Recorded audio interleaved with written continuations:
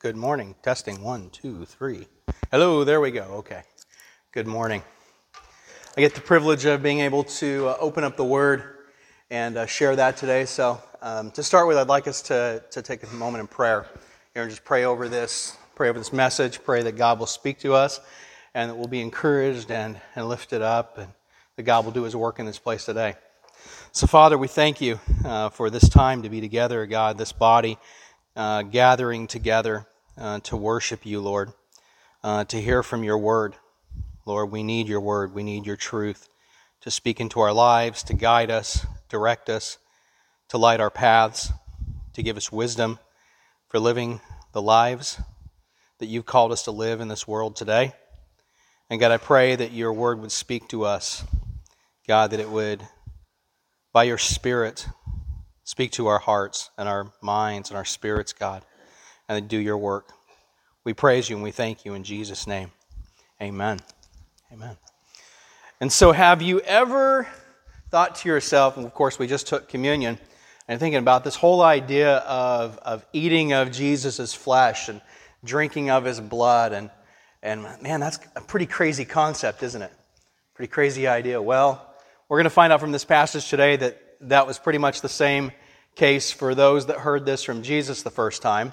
And as a matter of fact, a lot of people left him, quit following him right after that because they just couldn't wrap their heads around what is he talking about. Is he talking about cannibalism here, eating his actual physical body, or drinking of his blood? I thought this guy was sent from God. This is pretty crazy talk here. And so we're going to learn from that today what Jesus was talking about. And the key thrust of this passage is going to be chapter 6 of the book of John. So if you have your Bibles there with you, or on your YouVersion app, I'll be in chapter 6 of John. And the key thrust of this passage is when Jesus says in verse 35, "I am the bread of life. Whoever comes to me shall not hunger, and whoever believes in me shall never thirst." So we're going to talk about how Jesus is the bread of life. And so starting here in chapter 6, we find that Jesus is getting away to the other side of the Sea of Galilee, which is by the Sea of Tiberias. And a large crowd was following him because they've been seeing all these signs and these wonders and healings and things that have been doing.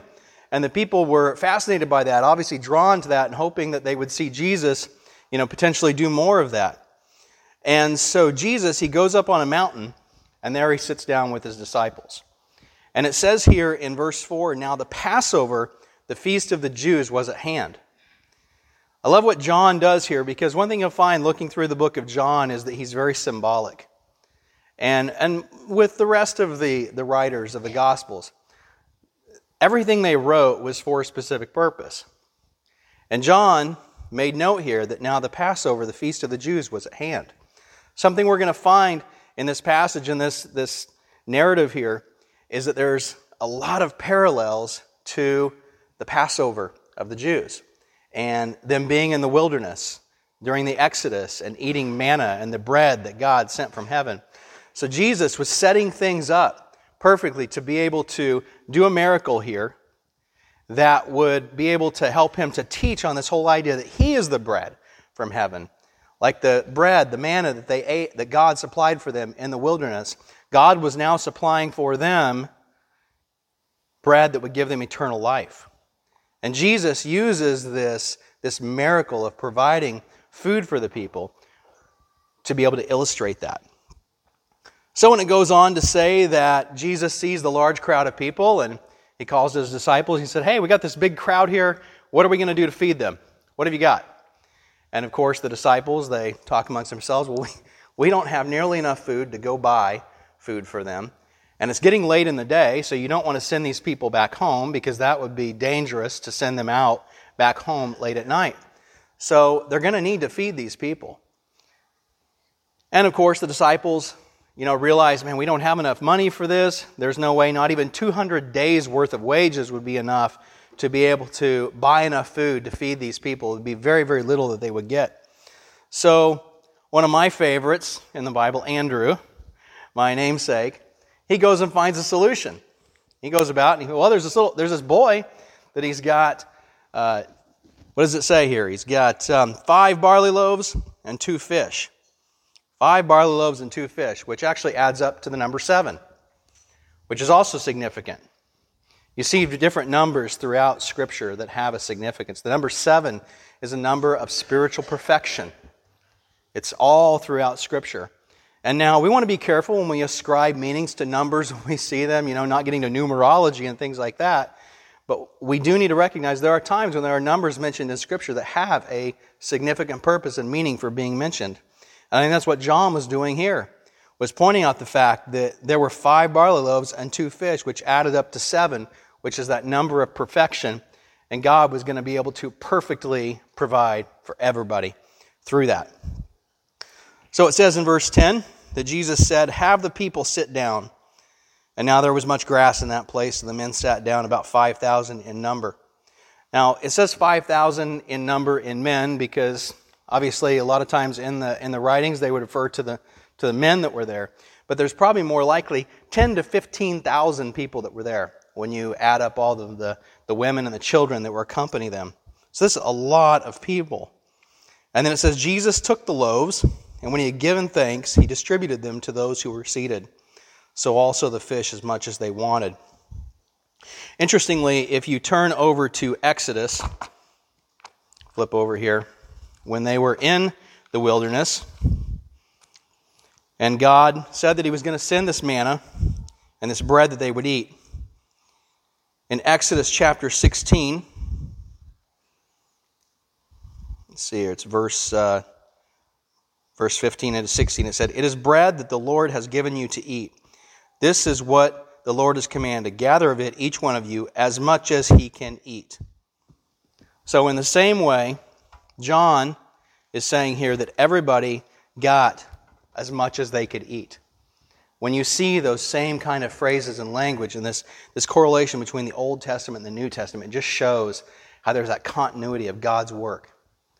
And that God is helping them to see that there's a parallel here between what he had done before and what he is trying to do now. So everybody got as much as they wanted. And then they gathered up the leftovers, the food that was left over. And there was baskets and baskets full. And when the people saw the sign that Jesus had done, they then declared, "This is the prophet who is to come into the world." Now note here, said they saw the sign that he had done. This is going to be important for what we're going to talk about in a minute. And they said, "This is the prophet who's to come into the world." Now perceiving that they were about to come and take him by force to make him king as a result, Jesus withdrew and sent the disciples away. I was reading in one commentary that it was actually really good that Jesus did that, because recognizing what was going to happen, if they had come and drawn him up to become king, his disciples would have been caught up in that as well. Could have been made like prime ministers and second in commands and all of that. And this would have detracted away from the purpose that Jesus wanted and needed to fulfill. He didn't want them to get wrapped up in all of his whole thing about an earthly kingdom, an establishment of a kingdom here on earth physically. And so Jesus sends away the disciples, and they go across the sea to the other side. That's another interesting parallel to the Exodus. Because in the Exodus, we saw the people cross the Red Sea and into the desert and then go to the mountain of God. So you see there that sea and that mountain, and also food and water, because it was at the mountain, it was in the desert that God provided them the food. So there's all of these parallels between what's happening here and what God had done for his people during the Exodus. And so, of course, the disciples, they get in the boat, they go across in the water, and then Jesus ends up walking out across the water that night and joining them in the boat and calming the sea, and they make it to the other side. Now, the next day, the crowd, they come looking for Jesus because they're like, "Hey, we want more of that food. Feed us again." And so they end up finding out that he's clear on the other side of the sea, and they go over there and they find him on the other side. And they ask him, how he got there. And they're looking for more food or more signs. And Jesus says in verse 26, "Truly, truly, I say to you, you are seeking me not because you saw signs, but because you ate your fill of the loaves." Verse 27, Do not work for the food that perishes, but for the food that endures to eternal life, which the Son of Man will give to you. The Jews were a very task-oriented people when it came to their faith. I mean, it was just embedded within their religion. It was works-based. It was like, what can I do to make God happy with me? What sacrifice do I need to make to deal with my sin? You know, and there was no like internal life change for them. It was just about doing works. And many of us are the same way. We can fall into that trap of saying, okay, I go to church on Sunday, I check off that box, I read my Bible throughout the week, I check off that box. We do good works, all of these things which are important, but they are not what gets us right with God. They are not what grows us in a spiritual walk and a relationship with God. It'd be just like, you know, if in your marriage or personal relationships, if, you know, many of us, we find that after being married for years and years, you kind of just settle into that routine, right? And you're just kind of going through the motions. And then eventually you find, man, I don't even really know this person that I'm married to all this time. Anybody ever been there? Can relate to that in any kind of relationship. And you have to rekindle and rediscover one another. And it's the same thing here. God is saying these people, they're doing all these works, but their hearts are far from me. So they're very task-oriented. And they're just saying, hey, what do we got to do to get you to give us more of that food or do the signs and wonders? And they say that. What must we do to be doing the works of God? And Jesus answered them, this is the work of God, that you believe in Him who He was sent. That you believe. And for those of us who are particularly wired to be kind of task-oriented people, I'm that way, very analytical, just task-oriented person. Like I'll just do the things, you know, and then think that I'm accomplishing, you know, what I'm supposed to be doing. But then completely miss the point. And so it's hard for some of us to just trust and to just believe and to hope and have faith. It's like, okay, that's fine, but I'm going to make my plan. Because I have a goal to achieve, and I'll work out my plan and figure out how to get there. And then, of course, they say to him, now after he's asked them to believe, okay, what sign are you going to do to cause us to give reason to believe you that you'll do this? Seriously, this is like, what have you done for me lately? What have you done for me lately? Dun, dun, dun, dun. Remember that song? Yeah, I work in sales. And it's very much that way. It doesn't matter what you did last month or last week or yesterday. It's like, what have you done for me lately? You know, what have you sold lately? What have you accomplished lately? Right? In relationships as well, too, we can fall into that where, you know, it doesn't matter what somebody's done for us in the past or how much they've served us or declared their love for us or been there for us. We can sometimes think, okay, what have you done for me lately? It's very selfish. And that's what they're doing here. They're being very, very selfish. So then they're saying, okay, what sign are you going to do so that we can see and believe you? Never mind the fact that he just performed this massive sign and wonder and miracle of transforming, 5 loaves of bread and 2 fish into enough food to feed, multitudes of people. Now they're saying, what sign are you going to do now? And then, of course, they say, our fathers ate the manna in the wilderness, as is written. He gave them bread from heaven to eat. This is verse 32.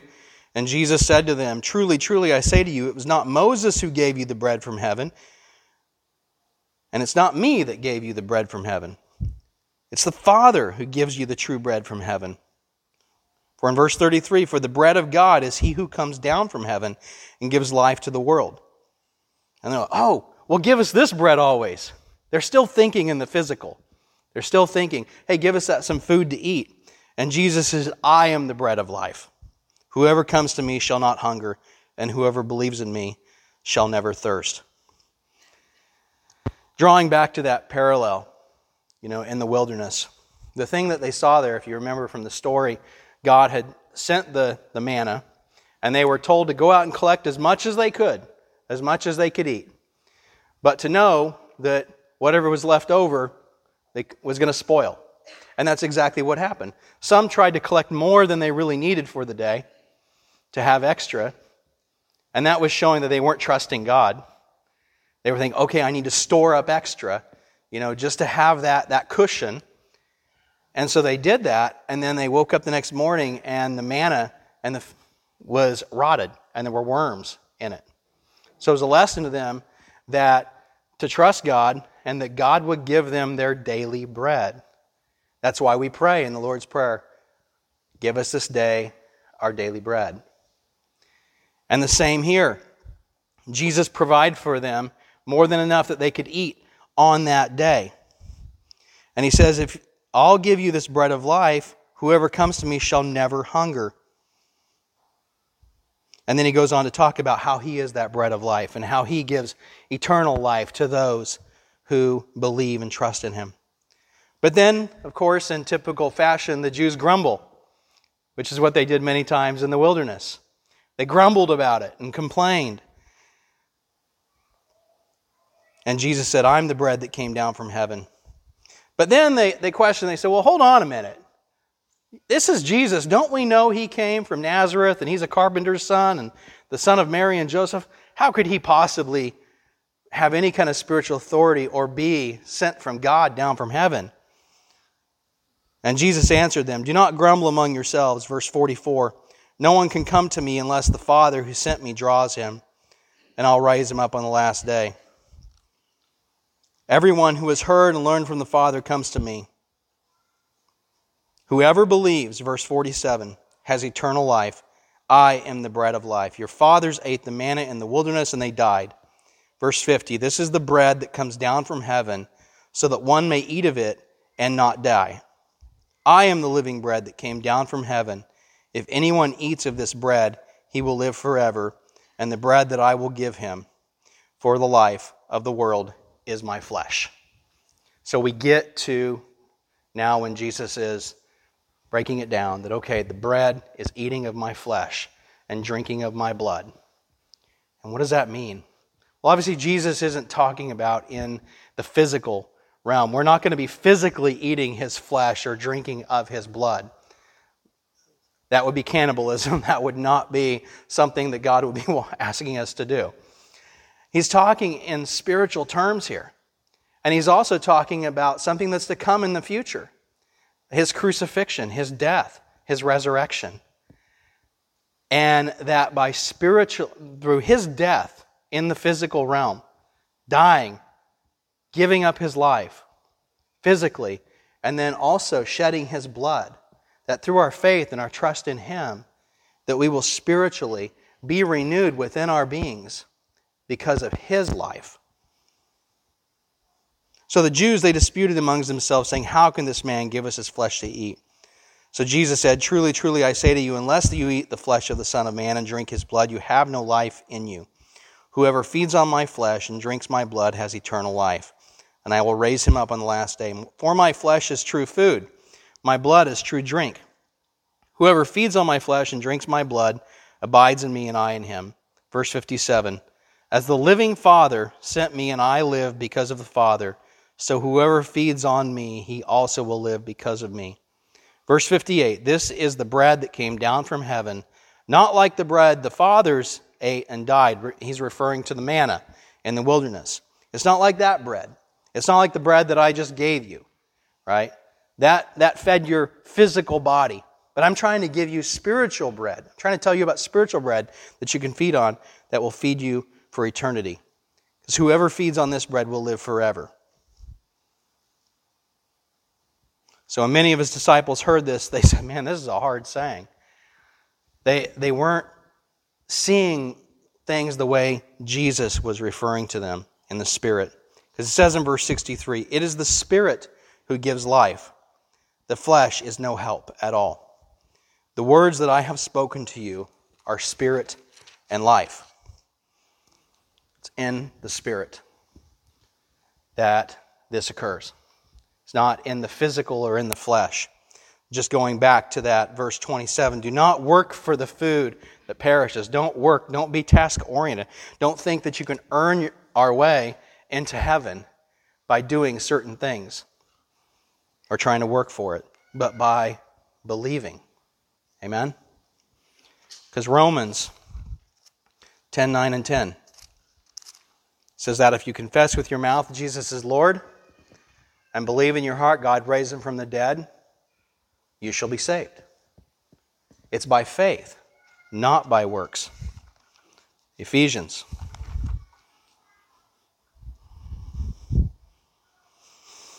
Ephesians chapter 2, verse 8. It says, "For by grace you have been saved through faith, and this is not your own doing. It is the gift of God, not a result of works, so that no one may boast." The reason God does this in the Spirit and doesn't allow us to earn it by works is so that no one can boast. So we can't take credit for it. You know, the only thing we can do is believe and trust in who Jesus is and what He's done. It's not about the strength of our faith or how passionate we are or how loud or how many times we pray or how many, repeat our prayers or all of that. It's about trust in who Jesus is and what He's done, what He accomplished, giving His life, sacrificing, and God raising Him from the dead. And because Jesus died in the flesh, our mortal bodies, our physical bodies, are able to be renewed. And when we are resurrected on that last day, we'll be resurrected physically. And it also gives us victory in the flesh because Jesus was raised in the flesh. He wasn't just raised as spirit. His body was gone. Jesus was raised physically from the dead. And in the same way, we have that resurrection hope and that victory of hope that over sin, over sickness, over the diseases, over the things that plague us in this life. And we can turn to Jesus and we can hope in the Lord for victory in those. But we can't work for it. We can't earn it. We can't do works to earn any of that. It's all by faith and trusting Him. Because what does Hebrews 11 say? Now faith is the assurance of things hoped for and the conviction of things not seen. It's faith and it's trust in Jesus to be our Savior, to be the bread, to be the one that gives us life. So in closing then, to come back to that, verse 35 of chapter 6 in John, when Jesus says, "I am the bread of life. Whoever comes to me shall not hunger, and whoever believes in me shall never thirst." Amen? May we feed upon the Lord and have our spirits and our bodies renewed and refreshed, just as we did in taking communion. Let's pray. Father, we thank You for